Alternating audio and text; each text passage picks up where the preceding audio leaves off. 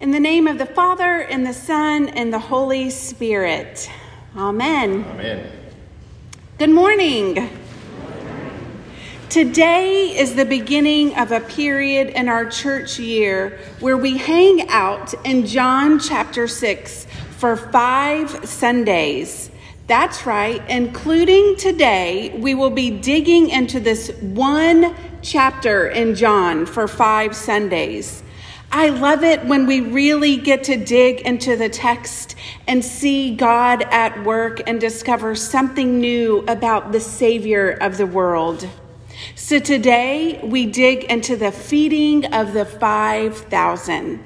Indeed, it's a text that you may have heard a gazillion times throughout your life.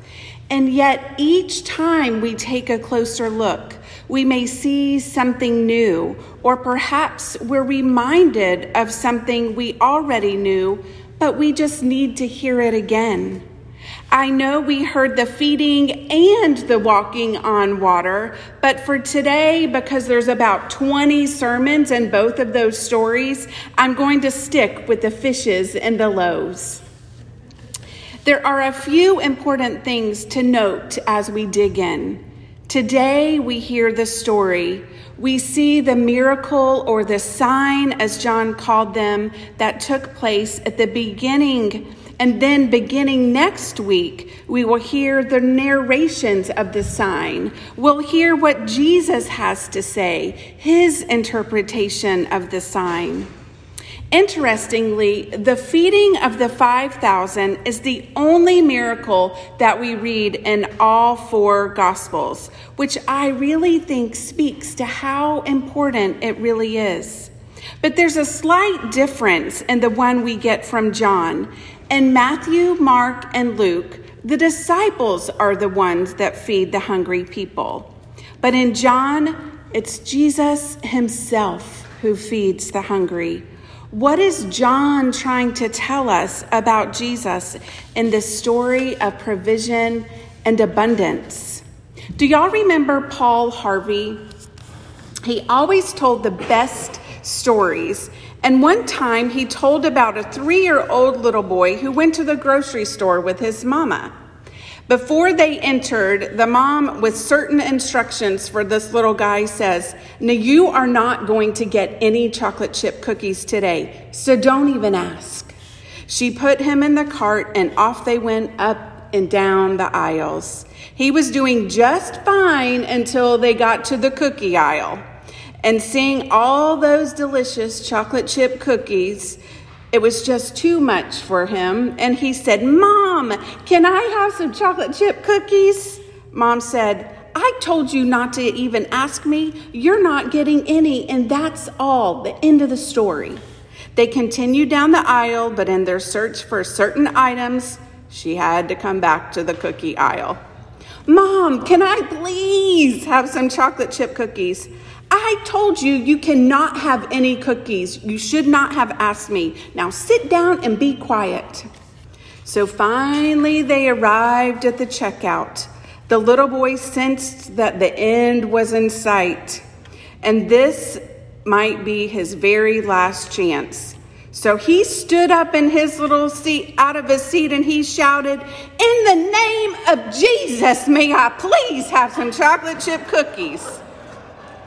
Everybody in the checkout line laughed and applauded. So he got his chocolate chip cookies from his mama that day, and also from all the shoppers. He ended up with 23 boxes of chocolate chip cookies that day. Now, if that's not abundance, I'm not sure I know what is. Now, I want you to go on a journey with me this morning from Capernaum to the other side of the Sea of Galilee. It was a distance of about 4 miles. When Jesus set sail and the crowd had been watching with astonishment all the things that he had been doing, it was easy for them to see the direction the boat was taking. The crowd looked from the shore out into the lakeside to see where Jesus was going. So they hurried around the top of the lake by land. And once the boat docked, Jesus went up to the mountain with his disciples. Now at this point, John reminds us that it was nearly time for the Passover, which means maybe even larger crowds were gathered and probably on the roads at this time. Possibly many were on the way to Jerusalem by that route. When we look down the mountain with Jesus, where he was looking at, we see this large grassy plain, thick with green, lush grass. I can feel a bit of that lakeside breeze blowing, and I can smell the earth below their feet. It must have been lunch or possibly even dinner time, or as my granny would say, supper, when Jesus looked up to see the crowd headed his way. I find it kind of funny because I can picture Jesus kind of snickering as he sees them coming and Philip sitting next to him. He says, "Hey, Philip, where in the world do you think we're going to get enough food to feed all these people?"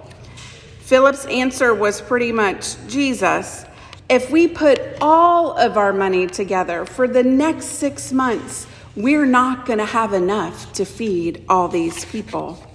And then Andrew, the one who is known for bringing people to Jesus, he pipes in as he discovered a little young lad with 5 barley loaves and 2 fish. Perhaps the boy had brought them as a picnic lunch. He could have been out for the day and just attached himself to that crowd. It wasn't much. Barley bread was the cheapest of all the bread. It was the bread of the very poor, not to mention the fishes. I read in several commentaries that the fishes would be no bigger than sardines. Sardines. Pickled fish from Galilee were all over the Roman Empire. In those days, fresh fish was an unheard of luxury, for there was no means of transporting it any distance and keep it in an eatable condition. They did not have little stands on the side of the road like the ones that say fresh Mayport shrimp. Small sardine-like fish swarmed the Sea of Galilee, and they were caught and pickled.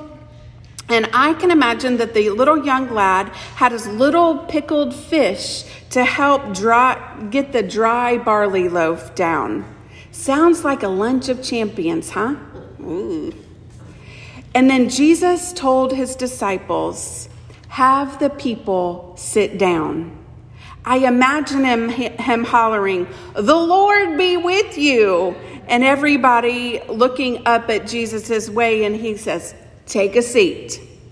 Jesus took the loaves and the fishes and he blessed them. Perhaps the grace that he used was the one that every father used in a Jewish home before a meal. "Blessed art thou, O Lord our God, who causes to come forth bread from the earth." And then they began distributing it. Can you imagine when it got to like the 50th, the 100th, the 1000th, the 2000th, that Stanley shouted from the others, "Man, this is really the gift that just keeps on giving, isn't it?" It goes on and on and on. The text tells us that they had as much as they wanted. They had plenty to eat.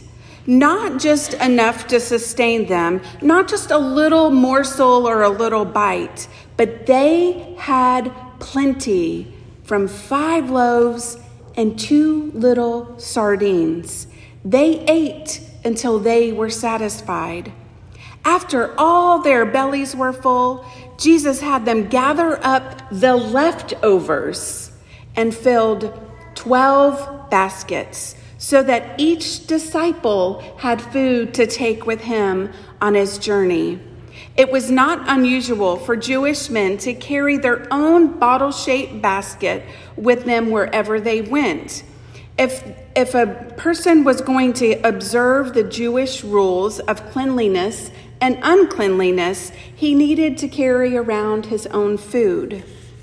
Not only did the people get fed that day until they were satisfied, the disciples also had enough to take with them on their own journey. It's just incredible. This is not just another miracle. In this story, we find Jesus who is with the people. Jesus fed them. He provided food to fill their bellies. When we take a deeper look, we see that the presence of God was in their midst. Jesus was and is as close to us as the very food we put in our mouth. Jesus not only offered himself in his death, but he also offers himself in his life and in his ministry. We see this throughout his ministry that he was with the people. He gave of himself so much that from time to time he had to withdraw in order to go be with his Father so that he could get filled up again. Jesus' life was one that healed and fed and satisfied. He came to satisfy the unsatisfiable. He is the one that takes our leftover pieces and uses them for continued satisfaction. We can be satisfied because of the love he shows in his life and in his death. I've never been to the Holy Land. It's definitely on my bucket list, and I sure hope to go someday, and I'm sure many of you have already been. I've seen pictures of and read about a 4th century church in Palestine called the Church of the Multiplication, which was erected at the supposed site where Jesus multiplied the fishes and the loaves, and he fed the 5,000. The floor has a mosaic with 2 fish and 4 loaves. Why only 4 loaves, you might ask? Because in this depiction, Jesus represents the 5th loaf, the very one who continues to feed us today, and the very one who will raise us up on the last day. On the day Jesus fed the 5,000, the crowd wanted to force Jesus to be their king. But Jesus withdrew because his kingdom was different than the kingdom that they were looking for. His kingdom is one of love and mercy and forgiveness. His kingdom is one that feeds and sustains our souls. During divinity school, I learned about many of the different early church fathers and mothers. And some of it, probably most of it, I don't remember squat. But one of the things that stuck with me is from Cyril of Jerusalem. He said, when receiving the Eucharist, make your left hand a throne for the right, as for which to receive a king. Today, after we give thanks for the bread and the wine that Jesus has offered us with his life and his death, the one who chose to dwell with us and the one who continues to feed and satisfy us with his word and sacrament, make your left hand a throne for the right, like you will receive a king. Amen.